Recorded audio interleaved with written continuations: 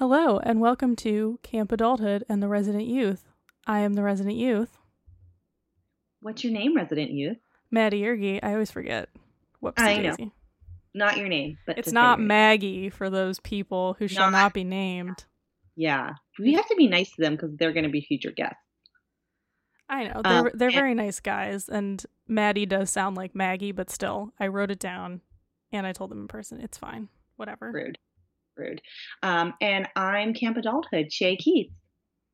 Excellent. This is our first episode, just the two of us, since our inception. And it's the first time we've recorded in several weeks, in several weeks. So I'm super excited. I'm almost like so excited I don't know what to do with myself. And I'm being a bit dorky, like I've never done a podcast before, instead of doing it multiple times. We are so used to recording a bunch of stuff in very quick succession, which is going to happen in a few weeks when we do record a Palooza, but it's nice when we have these little intercalary chats. So Maddie, tell me what's been going on in your life, as if I didn't talk to you like 3 days ago. Oh gosh, I know. Tell our internet listeners what's been going on in your life. I don't know. Well, I didn't get the job that I applied for, which I think we talked about the last time we recorded via Skype with Amy, which was sad. So you are still in Office Plankton for a large bank. I am still in Office Plankton, and it's fine. It's just not what I want to be doing forever. And I think I could take my talents elsewhere, and have a better quality of life. And I really found this job that I thought I was very qualified for, and I thought they really liked me, and everything was going well. And I went through like 4 rounds of interviews and didn't get any negative feedback whatsoever. And then they waited 3 weeks, and there was all this stuff because the other candidate was in Houston during the hurricane, which, like, that's horrible. And so they were just not being very responsive at all. And then they finally gave me this kind of generic bullshit email that was like, you didn't get the job. You're not what we're looking for. It's not you. It's me, kind of breakup email. So that was disappointing, but on to bigger and better things, I suppose. I think this whole job search is a very relevant topic for us both. And kind of how Maddie and I, as millennials on either end of the spectrum, have dealt with looking for employment and kind of what that's like. Because Maddie has told me that I have PTSD from having my first kind of grown-up experience applying for jobs was at the top of the recession, at the height of the recession. So I'm now, also, fun fact, internet listeners, I've moved to the West Coast officially. Maddie, surprise, I'm officially moving to Portland, Oregon. I'm not surprised about that at all. I knew you would love it. Everyone goes there and says it's like the greatest thing. Even though it was on fire, I still loved it. And I'm applying for jobs again, and it is like, I hate it. I hate it so much. I hate it so much. See, I feel like you and I need to have like a happy medium, because I feel like you have PTSD because you got rejected so much in 2008. I feel like I have the opposite problem because I've applied to one place in a really, I've had other jobs, like odds and ends things here and there in college, but the one really professional job that I've had to apply for and, get on my own is the place that I currently work. And I interviewed there 3 years ago at this point, over 3 years ago, probably. Wow. And that's the one and only interview really I've ever had. So I'm used to going into interviews and getting positive feedback and then getting the job. So when I don't get the job, I'm like, I'm the shit. I should get this job. And it's like, well, no, most people apply for a bunch of jobs and then get one. And that's the normal thing. So I feel like normal is kind of between your experience and my experience. Yeah, for sure. I mean, I think it's just, I love interviews. I hate everything that comes before interviews. I would interview all day, every day. But yeah, we need to find a happy medium. Any millennials who just apply for jobs and have a normal reaction to them, please email us because we would like to talk to you. I mean, I think I had a normal reaction. It's just, I feel like my expectations were too high. Like, I think I reacted in like I was disappointed, I think disappointment is a normal emotion. You know, Yeah. I really wanted the job and I didn't get it, so I was disappointed. But I Mm-hmm. think my emotions were fine. It was just my expectations were too high. I was like, if Yeah. I meet all the job qualifications, I do all the interviews, I get positive feedback, I must get the job. Like, there's no way I'm not going to get it. And Yeah. then I asked them for feedback and they were just kind of like, well, this other person was a better fit. And it's like, that could mean anything, right? And they have no obligation to tell me, you know? So Yeah. I think that's more of where I'm at, is just gauging my expectations and realizing that it could have been like the shoes I was wearing at the interview, or it could be something as silly as that, all the way up to I asked for too much money, or, Yeah. you know, there was a specific project that this other person worked on that I hadn't worked on. You know, it could be anything. So it's not worth. The feedback was not productive. Right. Exactly. So that's where I'm at. I don't know. That's pretty much it. Just working. Cool. All that kind of stuff. What about you? Well, like I said, I've been driving across the country. I'm currently in Los Angeles, which is lovely. I always love being here, even though I don't particularly ever want to live here again. And I've been having a good time. As I said, moving next month to Portland, Oregon, currently applying for jobs, working on some projects, one of them being this very exciting podcast that we are bringing to your ears as we speak.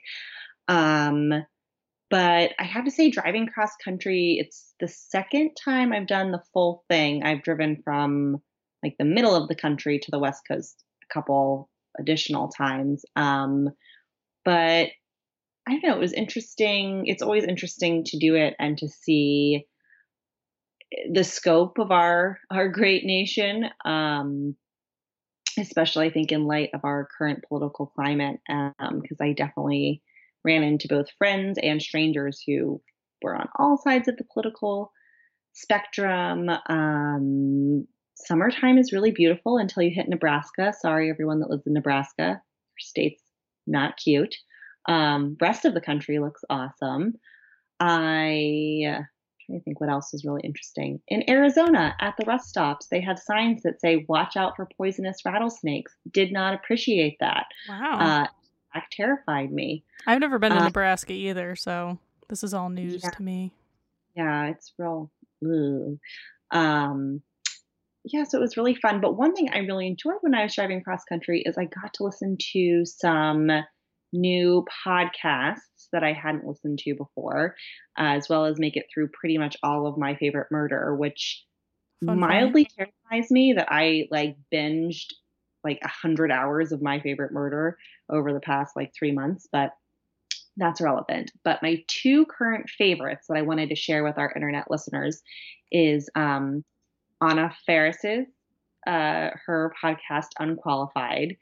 And what I really like about it, if you're not currently listening to it, is because she is a big time celebrity herself, she's able to get big time celebrities as her guests. And I really appreciate the way she talks to them in a way that's super intimate, but not revealing. So they come on and it sounds like they're having this really great chat and you're learning and you're really kind of getting to the heart of this person, but it's not like Anna is asking them, "So tell me about your boyfriend, Mr. Hollywood movie star." That's my interview style. I have that market cornered. Well, listen to Anna and then you can get some tips. But she'll ask these questions that are, some of them are totally ridiculous, but they kind of get to the heart of the person. And I really appreciated that. And then the other podcast I'm cracking up over is this podcast called Teen Creeps. And I cannot remember the name of the hosts because I am bad note taker and we'll look it up and put it on the website. Right now, Lindsay K-Tai and I can't remember the other girl. I'm so bad. So do you look it up? I guess I could look it up right now and then we can make Jenny edit this out, me being an idiot. Or we'll leave it in.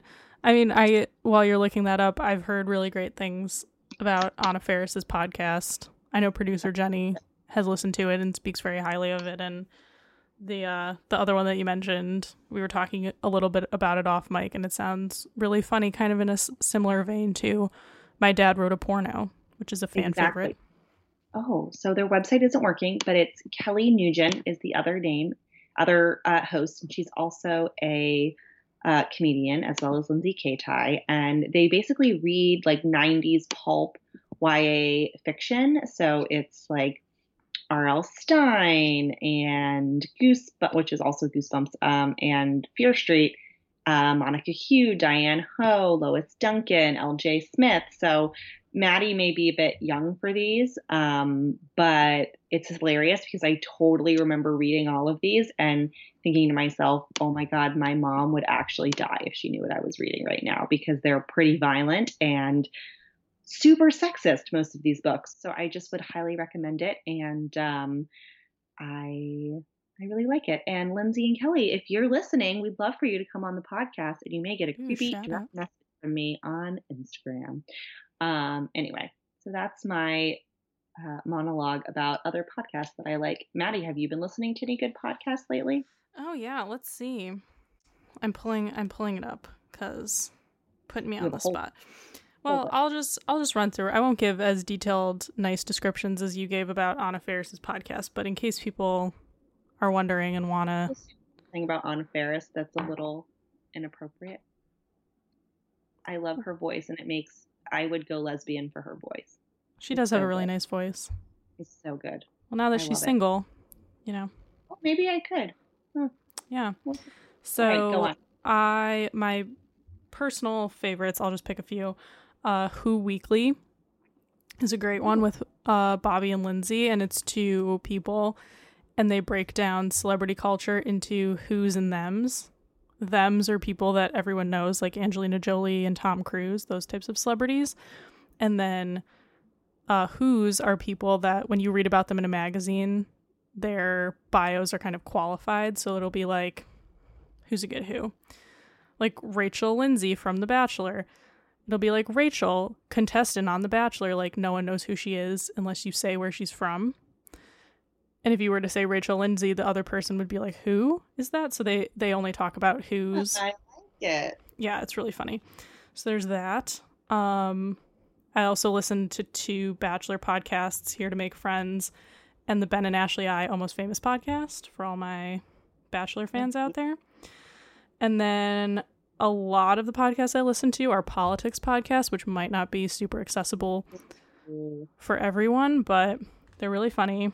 I really like the Crooked Media universe. So Pod Save America, Pod Save the World, Love It or Leave It, With Friends Like These, and Pod Save the People. I listen to all of those. Pod Save America is like the flagship one, and it's 3 dudes who were former speechwriters and communications people for Obama.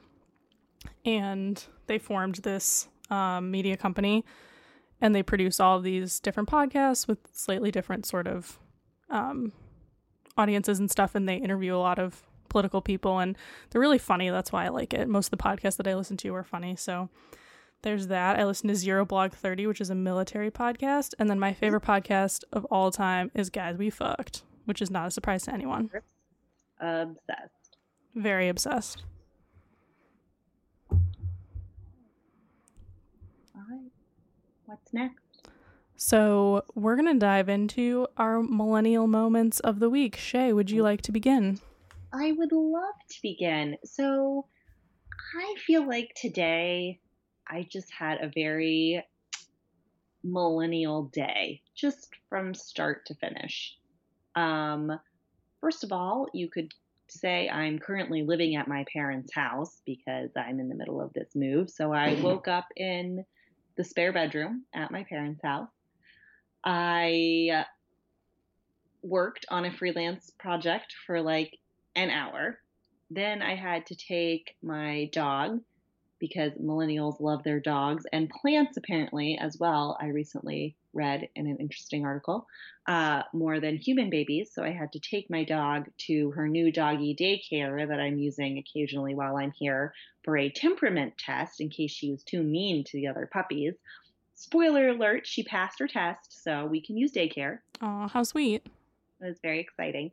Actually, they told me that she was afraid of the other puppies. And I was like, are you sure that's my dog? Because that's not really her shtick. But so I did that. But then when it really gets, this actually could be called both a millennial moment and a New Yorker moment. Um, I had to go to the Apple store because last week I smashed up the screen on my phone, which is highly annoying. And I get more annoyed than the normal person when I do that because I've never done it before. But whatever, I'm responsible. So I like have this insurance and I go to like get the screen fixed. But I couldn't get in because the stupid new iPhones came out and the new iOS system. So the line and everything was like crazy. And I had to That's wait a so week. annoying. It was so annoying. I had to wait a week to even get into the iPhone store. And then when I get in to have them fix it, they're like, our machine isn't working because we're updating the software. And I was very annoyed. Womp And womp. I a little millennial fit in the middle of the Apple store. And then I walked out of the Apple store and had Froyo. And then my phone stopped working. So I walked back in and made the girl fix it. And then she fixed it. And then I decided I didn't care that I had Froyo. I also wanted to have Chipotle because I'm trash bag. So I went and got Chipotle for lunch. And then I picked up my dog. And then I came home and worked. That And sounds that was like a my delightful day, honestly.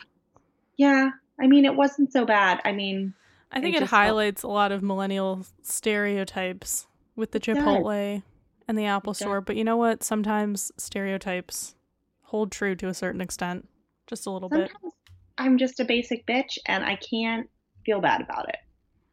So at least I wasn't wearing Ugg boots when I did it all, right? I mean, it's true. And on It very normal happens. sandals. They kind of looked like mom sandals. So yeah. So that was I my respect millennial it. moment this week. Yeah. How about you? Well, last week I was at Leadership Academy, which was Ooh, very, fan. yeah. So for all the Kappas listening, if you're an alum, especially, or you're graduating soon and you're going to be an alum, definitely go to Leadership Academy. Um, it's worth it. A lot of people don't know that alums can go, and usually they don't have enough people in the lottery to even do a lottery. So if you're an alum, like you're pretty much automatically guaranteed to get in, and it's totally worth it. It was awesome for people not in Kappa or just people that are interested. It's a leadership conference in Marengo, Ohio, which is in the middle of bumfuck nowhere, Ohio. It's like an hour outside of Columbus, but it's lovely. Lots of fields and woods and stuff. And it's at this sort of family camp, and it's Kappas of all generations. So it's one active from every chapter in the country. And then it's about 80 to 100 alum. And then they have a lot of alum from headquarters and the foundation, and all of the small group facilitators are alums. And you basically go through this curriculum for 3 days that teaches you about leadership, and you do a lot of different activities. You do some hikes. There was like a zip line, and the food was Ooh, really good. Yeah, there was a lot of like outdoorsy stuff. Like we did songs around the campfire. Like, it was good. But there's a lot of millennial kept coming up a lot, especially because the theme, kind of why Leadership Academy is special, is because it's not just for college students. And like I'm a young alum, but there were women who were, in our small groups. Like we had one woman in our small group who was in her 50s, and she had just taken her youngest daughter to college. So, and then there were women that were older than that in their 60s and 70s who were retired. And Kappa really prides itself on bringing together all of these different generations to kind of learn from each other and learn this curriculum and show that teamwork and leadership can cross those generational boundaries. And I really loved it. I love hanging out with the old lady Kappas. It's like my favorite activity. It's why I like going to convention and, all the leadership stuff. But the first thing that happened, so we were staying in these bunk rooms, and I was in the alum bunk, but of course I'm on the younger side. And there's this woman, Luann, who I love. She is Luann. she has really short red hair, she kind of reminded me of Red from Orange is the New Black, if you're looking for a picture in your mind's eye. Got the visual. I've got it. Yeah. And she went to University of North Dakota. She's like super into Kappa. It's her first time at Leadership Academy. And my favorite thing, just before I get into the story, not to be too long-winded, but she told a story of, we were like going around our little bunk room. There were maybe 8 of us, and we were all saying like what we do for a living and kind of giving our background and stuff. And Luann was like, well, I'm a professional consumer and wine filtration. And we were all kind of like, what? And she was like, I'm retired. I go shopping and drink wine for a living. And we were like, Love her. We got you, Luann. This is hilarious. So she's very like blunt. She was telling us all about her life and all about her son, her grandkids, and her life. She lives in Colorado and stuff. And she brought up her grandson, who's 23. So he's my age. And she was like, I had to kick him out. And now he's homeless and he's living in his car. And we were like, oh no, like, what did he do? And she was like, he smoked too much pot. And he got upset because he worked at Target for 6 months. And at places like that, like Target and other retailers, they'll tell you like, oh, if you work for them for a quarter or something, you're eligible for a raise, like a quarter or something per hour, you know, nothing crazy, but, you know, they want to incentivize people to stay. And I guess he got mad that he didn't get his quarter raise at the end of being there for 6 months. And he got really upset and he left the job. And I guess according to Luann, he just started, they live in Colorado, so it's legal. He was like smoking a bunch of pot and he was really unmotivated. And she was like, you have to get a job. And also you had a job and you chose to leave because you felt that they weren't paying you enough money. And she was basically like, he's a stupid millennial who's entitled and I have no patience for it. Which like, in the context of that story, I agree with her. He is objectively a millennial and he is objectively lazy. The two are not necessarily correlated. But in Luann's mind, like, of course, this guy is kind of a piece of shit. Like, you don't, the first rule of, like, a job, unless you're being harassed or, like, threatened in some way, you don't leave a job unless you have another job lined up, like, or, you know, something's happening. Well, you're moving. Like, if I left my job, and you're not, like, being a burden on other people, you know? Like, if I left my job. Dollars. Exactly. You can save money so you have the luxury of quitting your job and stuff. But, you know, if you're working at Target, assuming you're probably not going to have that great of savings and stuff. So she told that story. And then someone else who was like maybe 25, so like not that much older, piped up. And she was like, ugh, I have all these college graduates who are coming into my office. She works at PwC. And she was like, I have all these college graduates coming into my office and working for me. And they're so lazy and unmotivated. And they just don't know what work ethic is. And so this woman and Luann were just like going at each other about how shitty millennials were for like 10 minutes. And I was like, does this girl not realize that A, she is a millennial? Like she was definitely in her mid-20s just from subsequent conversations I had with her. I know how old she is. And I was like, have you ever stopped to think about the fact that like there are many people who are close to retirement who are also not super motivated to continuing to do a good job because they know that they're close to retirement. And B, maybe, you know, people think that they get a pass if a millennial lives up to that stereotype of being lazy and entitled. It's used as more of a data point than, you know, if you see a lazy person from another generation. No one says, maybe it's because they're not the use. And this is why it harkens back to my theory, which is not unique to me in any way, but we talked a little bit about it when my parents were on, that the critiques of millennials are really just the critiques of youth in general. Yeah. And the things that Luann is talking about, you know, painting a broad brush about a generation based on her grandson is exactly what the Greatest Generation did with the boomers, which is her generation that she's a part of. Well, you know, I think it's really interesting. And Maddie, I don't know if you're getting this now that people kind of know that we're doing this podcast, but like,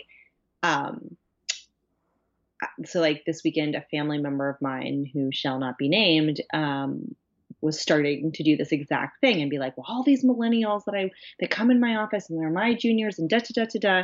And then he goes, but I know you have that podcast about millennials. Like, you know, there is nothing good to say. And that, again, they're making these generalizations. And I think, again, we have to be really careful. And I think that's partly why we're doing this. Because sometimes I was thinking, I was like, we are creating all this content and it's super interesting. And we're talking a lot about current events. And I'm like, oh, are we turning people off because we're very clear that this is a podcast about being a millennial? And then I was like, you know what, self, fuck that, because this is an important topic and we're going to talk about it. And we need, this is the Yeah. work that we're Well, doing it's here. like the conceit, not to, get too navel gazing with it, but the conceit of the podcast is the friendship between you and I. Like, that's the number one thing. Yeah. Right? So that's number one. Number two is the millennial thing. I don't think if we had a Right. podcast. What if I was like, Maddie, let's change the podcast to Shay and Maddie's Friendship Palooza? I mean, I think really then we'll probably lose our 21 Twitter followers. I know. Anyway, go on. But Friendship. Yeah, I think that's what makes it special, and I think that if we weren't millennials and we weren't at this place in time, we probably wouldn't be friends the way that we are, and things like that. So, and I think also these older people who are so willing to, because they're so willing to dismiss millennials in the way that they do, they really, and not so much Luann and her grandson, because that sounds like a family issue, but this other lady who, and I see it all the time, who want to do this in the workplace, I think they're missing a really important teaching opportunity. And again, that's just from my own experience as a mentor and running internship programs, is like, you have to understand that, people are coming in, and with any employee, you have to figure out how to motivate them.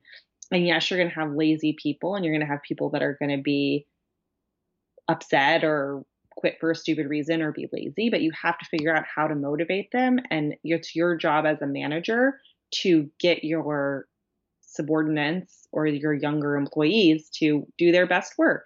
And if you brush everything off and say, there's nothing I can do because they're just a millennial, you're really missing this amazing cultivation opportunity. Right. My dad talked a lot about that on the episode he was on. And I think harkening back to that too, kind of taking responsibility not only in the way of motivating people in the workplace, but why is it, I'm just thinking about this more high level, like, what have the previous generations done to kind of set millennials up for the way that we are, right? Because we were raised by someone. It wasn't just, we didn't just burst forth from the head of, I don't know. So Reagan. It's someone raised us, and it's like, well, kind of analyzing Luann and her grandson, it's like, well, if her grandson is 23 and he was in his formative years during the recession, I don't think it would be that much of a stretch to, think that he doesn't see the value in putting in the loyalty at a place like Target. Because he saw, so many of his parents, maybe his parents' friends, the fact that when I was in high school and I'm the same age as this person, it's really hard in a way that it wasn't for our parents, for teenagers to get employment and for college kids to kind of have those sort of beginner level jobs at a place like Target that, hires from different socioeconomic backgrounds. And it is really difficult. And if you're like, well, if I, like, why, what incentive do I have to stay loyal to this place and stick it out? And Luann was talking about, like, her husband, he worked for many years at an airline, and during the recession, he got 30% of his pension cut. And she was using that as an example of, she was talking to her grandson, and she was like, you're upset over, not getting your quarter raise, and your grandfather took a 30% cut in his pension. And it's like, well, that's terrible. I'm not saying that that's great at all, but it's like, why are we using that as a bastion for, like, that's the way the world should be? Like, that's shitty. Like, no one should be getting pensions or Social Security. Right. Like, that should never have happened. And just because he had to go through that hardship and the world was a terrible place when that happened, does that mean that that's the badge of a job well done and that's how everyone should live? And if you have the high watermark of suffering and everything below that is not worth questioning or worth looking at, I don't believe that that's the way that we should be looking at it as a generation. Yeah, no, I totally agree. Per usual, we agree with one another. So then the other much shorter story of millennial things from the weekend is we were doing an activity where we stood in a circle And this is like a common sort of like icebreaker game where you blow up a beach ball and you have like questions written on it, and you pass the beach ball around, and wherever your hand lands on, you answer the question, and it kind of like, you know, it's like a get to know you game. And one of the questions on there was, what do you think? I think it was like, what do you think about millennials, or what is your definition of millennial? And the vast majority of the people in the group were millennials. Like there was a couple older people, but it was basically like 18 and 19-year-old college kids, and then some recent graduates like me, people like 23 to like 26, and then there was like a couple older gals. But the person who it landed on was in college, and you could tell just from the her response and everyone's sort of lack of response to it, that no one like wanted to give an opinion either way. Like no one even wanted to engage with the question, which I thought was very interesting. Mm-hmm. And she landed on it, and she was like, well, I read an article, which I've read similar articles, and I'm sure we'll talk a lot about these during Recordapalooza here in a few weeks. But she was talking Friendship Palooza. She was talking about how millennials are basically upending certain industries. Like Applebee's is going out of business, and millennials aren't buying napkins because they just buy more paper towel and use paper towel instead of napkins, in addition to cleaning supplies. Like there's whole Business Insider and BuzzFeed articles and stuff you can read about, you know. I think it's super interesting. And to me, most of them make sense. I'm like, if I'm already buying huge amounts of paper towel, why do I need another special paper product just to have napkins? You know, I don't buy napkins, right? So she kind of brought that up. She was like, well, according to the media, like millennials are ruining everything. And we kind of all had like a chuckle about that, but no one really, she didn't really go past that. And I think if you are a millennial, it's easy, like when you get that question, to kind of go with the jokey answer of like, well, this is what everyone else says about us, but no one really takes the time to kind of say, I am a millennial, I'm proud of it, this is what I'm doing. I think I have a strong work ethic, and especially women too always want to downplay themselves, and we talked a lot about that over the weekend, and how it's okay to kind of brag about yourself in a nice way and talk about your achievements. And I think especially millennials, because they've seen real hardship through the recession, either with themselves or their families, and it's really hard to kind of talk about it in a good light. So anyways, those were my two sort of millennial moments from the weekend. No, I think that's awesome, and is so important. And I think millennials, especially now that the millennial generation, and one thing I don't think we have time to talk about today, and it's something I think we should both weigh in on, but you know, millennials are now becoming an older generation, and the next generation is coming up. So I wanted to mention that because this girl who was she was 19, I know how old she is, who gave that answer. Like the person who put the thing on the beach ball assumed that everyone who was like under the age of like 40, I guess, was a millennial. But this girl is 19. Like she was born in like 1998, right? Which she's the very tail end. She's the very tail end, and some things that you read say like 96 or 98 are the cutoff, right? So I thought that was interesting that college kids aren't even millennials, yet they're still kind of part of the conversation. So it's very interesting. Yeah, and I think there's actually, and Maddie, I'm going to send you some information on this, so listeners get excited. We can talk about it in the next episode.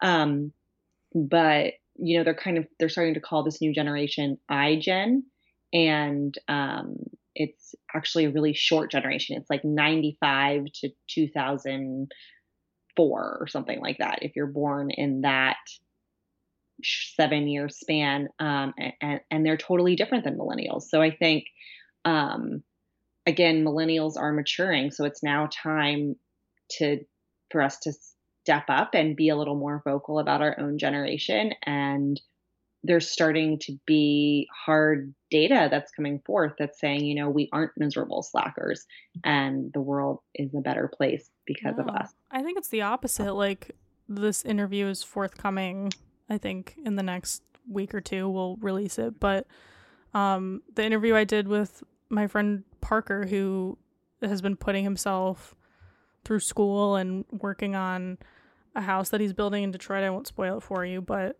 that was a really great interview that I did while I was home in Michigan a few weeks ago. And you know, there's no one that we've interviewed, and it's not even just because we're picking and choosing. It's like I don't know any millennials, even people that live at home, which we've interviewed people like that as well, that are just like a drain on society, that are just like dregs doing absolutely nothing, right? Like I think Luann's grandson is definitely the exception, at least within the socioeconomic sort of middle class demographic that we're in.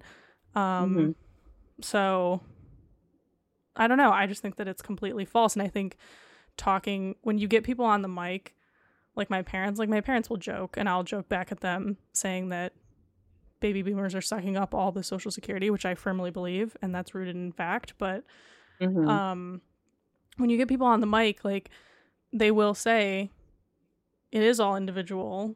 And if you ask them for specifics of like, oh, why are you shitting on millennials? They really don't have anything. At least I've found in my personal conversations and through this podcast. So whatever, man. For sure. Awesome. All right. So do we want to move to our campfire topic, Shay? Yes, I am very excited about my campfire topic. I'm excited too. Do I go first? Yeah, go for it. Oh, excellent. Okay, so I decided to go with something lighthearted. Love a couple weeks ago, I came across this article in Jezebel about this new British reality show. And I have to preface this by saying I'm not a big reality TV person. I am. It's fine. Maddie is, and I did enjoy watching some with her when we were in the golden age of our roommate-dom. But I really do like British reality television because it is so ridiculous, and there's just something that people just crack me up. So I read this article entitled, "Bro My God, they're making a reality TV show called Bromans about bros living as Romans." So basically, they take it's amazing. So don't tell Corey this sounds like something he'll watch. Oh, he'll love it. Super good looking British people. And I don't know where they are, but they built like a set that looks like the Roman Colosseum. And then they make them do basically like Roman athletic events. But in addition, so this is like real, like they're actually pretending.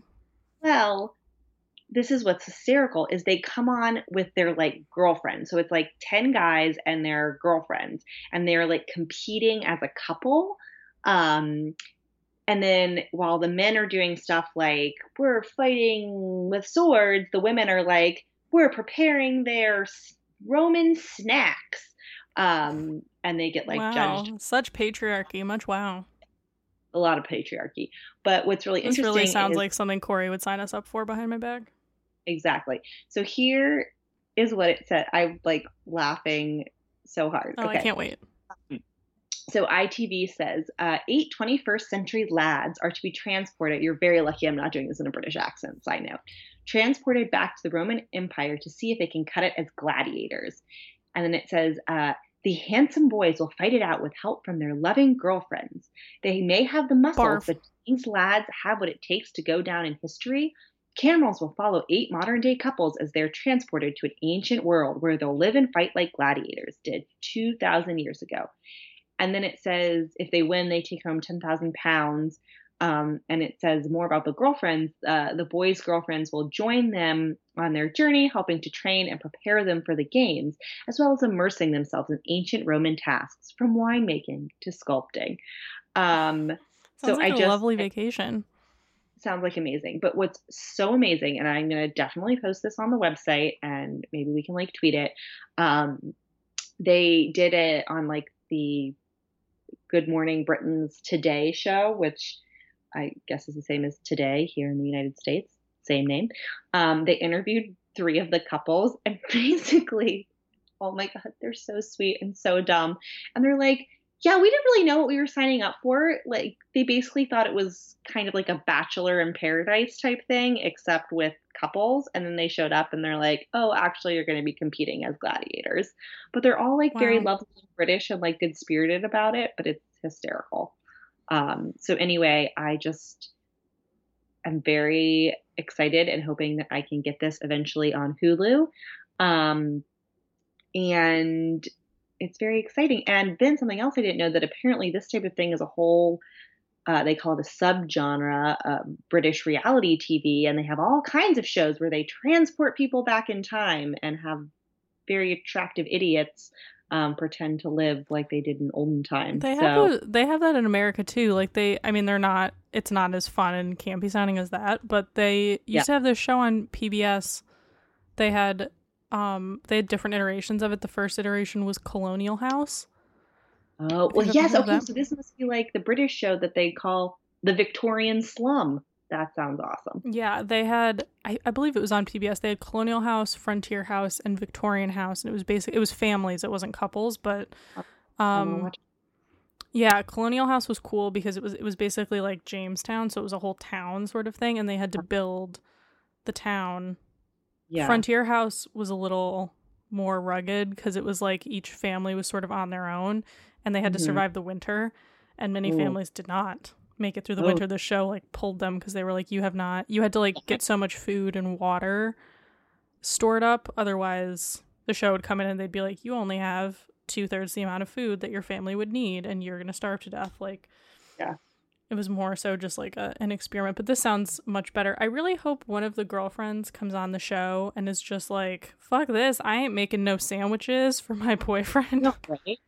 Well, apparently some of the girls get in a fight. It's very exciting. Oh, this sounds excellent. What is the show called again? Bromans.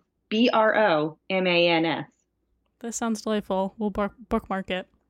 Yes, and I let me see if it says here. I think it's just started. It's just aired. It just started airing in Britain on the 14th of September. So Maybe we we probably can won't. see if producer Jenny can bootleg it for us. Good idea. Good idea. Producer Jenny is doing well, everyone. She's in Paris being fabulous. And you should all follow her Instagram, Oh which yes, is her travel Insta. Travel Insta, I will. and Sarah Jen in Paris. Yes, we'll post a We'll link. go to that. All right. So, what is your topic, Natalie? Okay, so I'm taking one that was emailed to us by a Mhm. fan, a listener, and I'm assuming it was Okay. directed towards me, although obviously this segment is more conversational, so we can all jump in, but someone emailed us that they wanted us to talk about Wall Street, and I Oh, don't just in general? yeah, we got an email that was just like, talk about Wall Street. And I'm assuming because I work on Wall Street, they were just like, I don't know if they were talking about like the movie or just my experience working there or just like my thoughts on Wall Street in general. But I thought I would just touch on all three. Great. My job, I mean, I think people think it's a lot more glamorous than it is. And I could have a whole diatribe on this, a whole monologuing episode about it, but like people, I think especially outside of New York, don't realize that finance is an industry here the same way that, I don't know, I'm trying to think of something that's like, I don't know, fishing in the Carolinas or something. Like if you're near the coast, there are fishermen, and it's not like, to me that sounds exciting and cool, like working on a boat, working outdoors. Like people don't do that here. It's kind of exotic and exciting and cool. Like people look at my job and they're like, that's very foreign and other, and it's a bunch of rich guys with slicked back hair and fancy suits, which like there are those people, don't get me wrong, but it's very much like there are those people and then there are just the people that work the jobs to keep the lights on, and that's kind of what I am, which is why I lovingly call myself an office plankton. Mm-hmm. Because that's how I feel, and I don't think it's a derogatory thing. I think it's just I'm working a job in an industry that's very predominant in the city that I live in, the same way that if you live in a town and all there is manufacturing, you're not going to be an actor in that city, right? Like, you're going to work in the factory because that's the industry that's there. So for what I studied in school, working on Wall Street is the best bet for sort of just the amount of jobs that there are and the amount of different types of jobs and, you know, how big the companies are, it just made sense for me to work there. But I'm definitely not, there are people that I graduated with that work at my company that do make more money than I do, that are making 6 figures right out of undergrad, which is like ludicrous too. Nice. Yeah. Which, like, I'm not one of those people, but I definitely have more money than the average person in this country will, you know, see in an annual paycheck ever, probably. And, you know, I definitely am cognizant of that it's an industry that does pay well and doesn't really, we can, depending on if this person wants to email me back and wants me to specifically talk about something, but, you know, I recognize that we're not making a tangible product. I do think that the services that financial services and Wall Street provides this country are of the utmost importance. I think, you know, there's a lot of nuance there, and I'm happy to talk more about it on the podcast or talk one-on-one with people, but I feel like I'm doing a service, but I'm not really on the front lines, and I don't sort of identify with the Wall Street culture because I'm not super rich, and I'm working a very, you know, middle-class, white-collar accounting job that just happens to be on Wall Street. So that's kind of my experience. The movie Wall Street is phenomenal. Everyone should watch it. I love Leonardo DiCaprio. Oh my God. It's really long. The book, I think, is great as well. But there are definitely people like that. I think that's a bygone era, and I didn't really experience it at all. But I think that culture and those people that might have sort of dabbled in that sort of behavior are around. I don't really see it in my day-to-day job because I'm a boring accountant. I'm not out there like wheeling deals or anything, but that was definitely a place and time, and those are true stories. So I think it's interesting to look at from a sociological perspective. My feeling on Wall Street in general, I don't know. I love it. People come to my office all the time. This might give away where I work, but whatever. People feel like Googling. I'm not going to say the name. But people protest by my office a lot because there's a lot of people that come out of my organization that go on to work in different positions in government and stuff of that nature. And, you know, financial services in general, like, we're seen as, you know, it's evil and we're taking money out of people's pockets on Main Street, yada, yada. I don't think that people come and protest, and I see them and I hear them, and I think definitely there's a lot of ills that Wall Street did, especially during the recession, that have made my job a lot harder. I don't think people realize that, you know, when you put a lot of regulations in place and things like that, it hurts the working people that have to comply with the regulations. It's not hurting the CEOs. It's not hurting the bankers, so to speak. It's hurting, you know, individual people that are tasked with complying with all these regulations, or, you know, and a lot of them are just kind of checking the box and don't really do a whole lot. Some of them do, some of them don't. But I think sort of this zeitgeisty narrative of the East Coast being out of touch with mainstream America, and the people that work at Wall Street don't understand how working people feel. I think that's just untrue, because there are working people that work on Wall Street, and I consider myself one of those people. You know, I'm not a blue collar worker, I'm a white collar worker, but I am a worker. I get up every day to collect a paycheck. If I lost my job, it would be really hard for me, and I would, you know, have to find another job very quickly or start asking friends and family to help support me, which is never fun.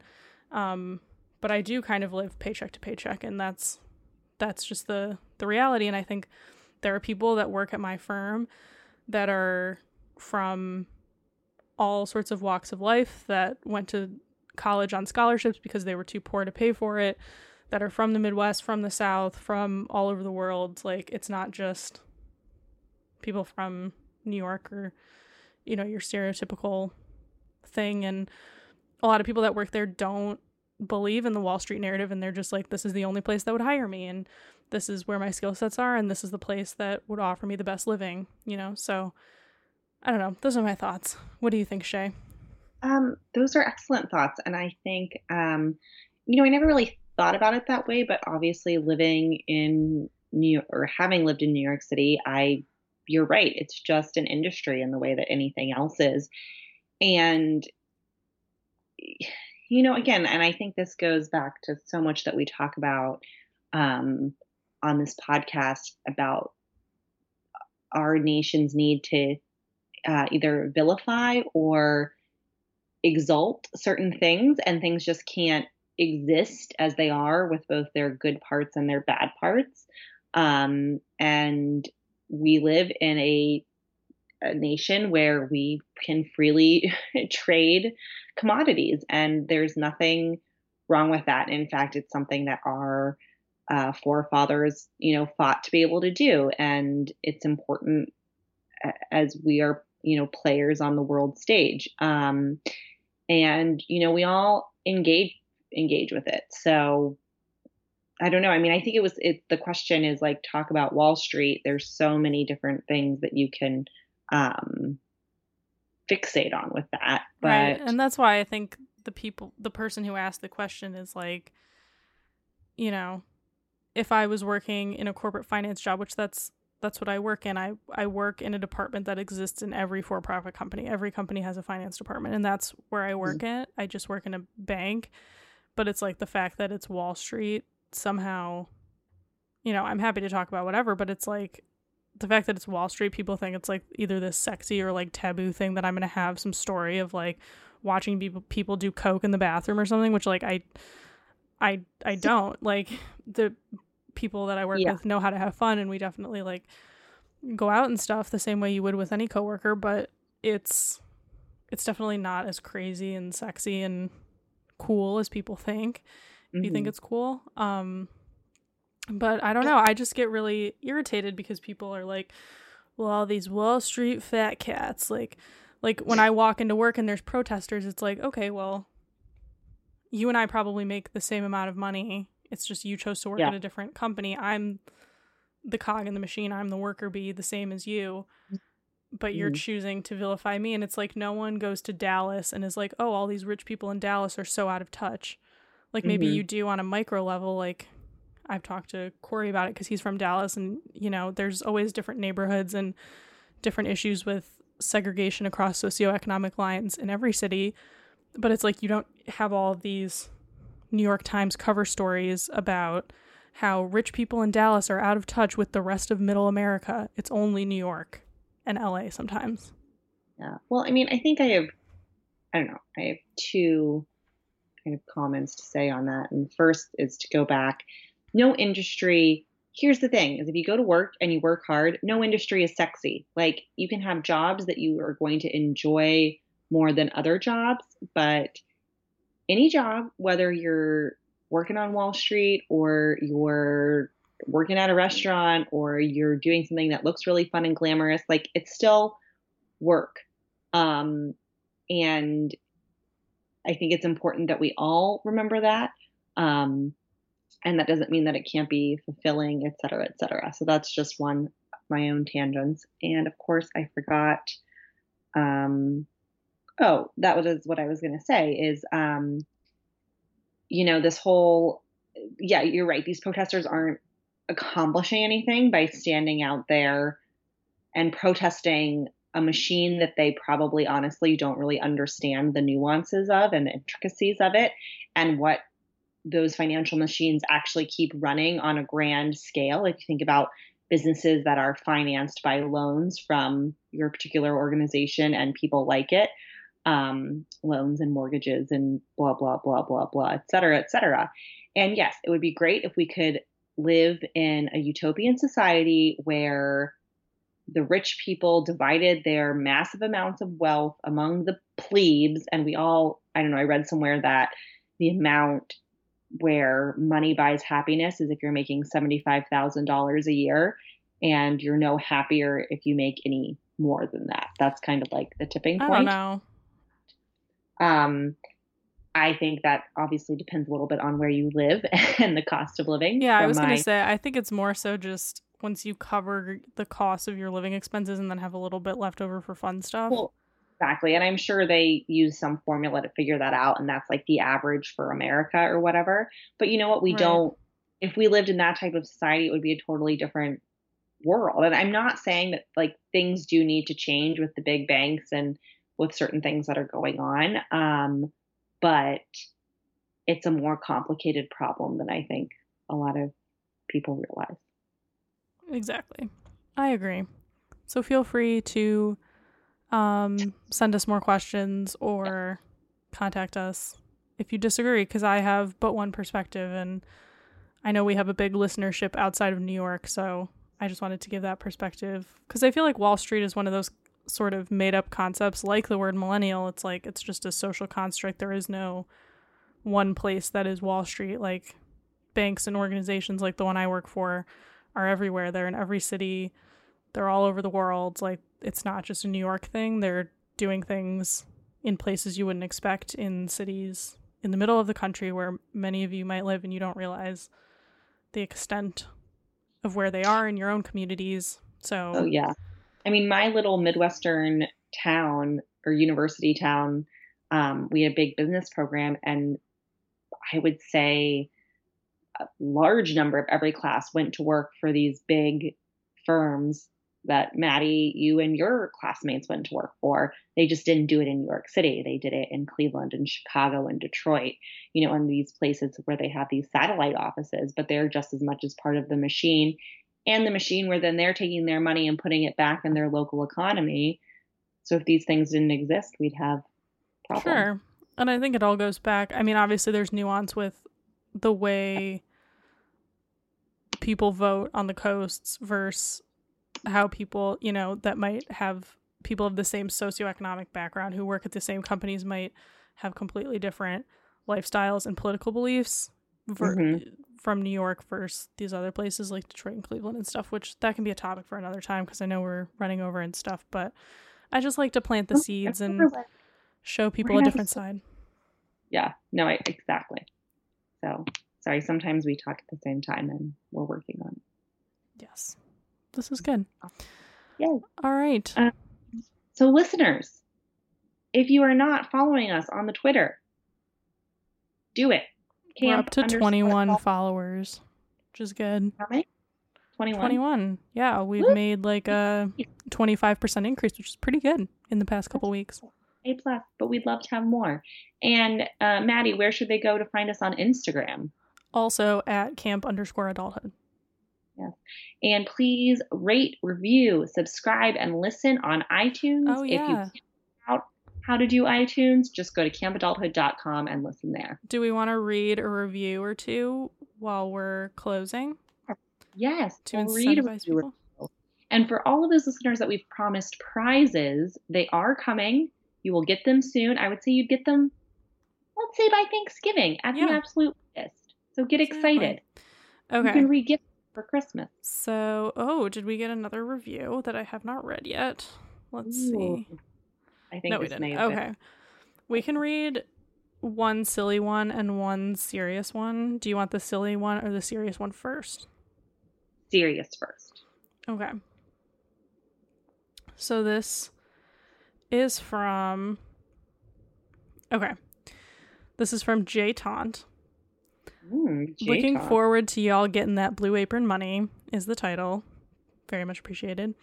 I recommend this podcast to any youth or real adult out there looking to bridge the gap between their experience and that of the generations that preceded or followed them. Very intelligent women and a humorous tone throughout makes this a light and joyful listen throughout my day. Oh, thank you, Jay-Ton. That was lovely. Very nice. And so now, also a 5-star review by Dot Bam. It's Dot Bam. The title is Better Than Sex. Oh. And it says, me and my girl boned whilst listening, smoking a fatty. What? This is not real life.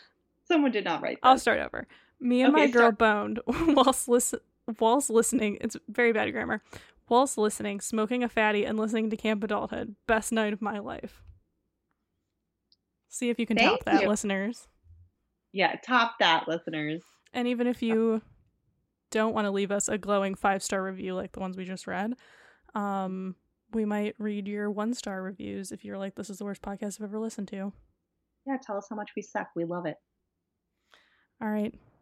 Thanks, everyone. Thanks, listeners. Maddie. I'm blowing Maddie kisses over the Skype. I felt it. So she felt it. We in her might heart. very much change this podcast to the Maddie and Shay Friendship Podcast. We'll see.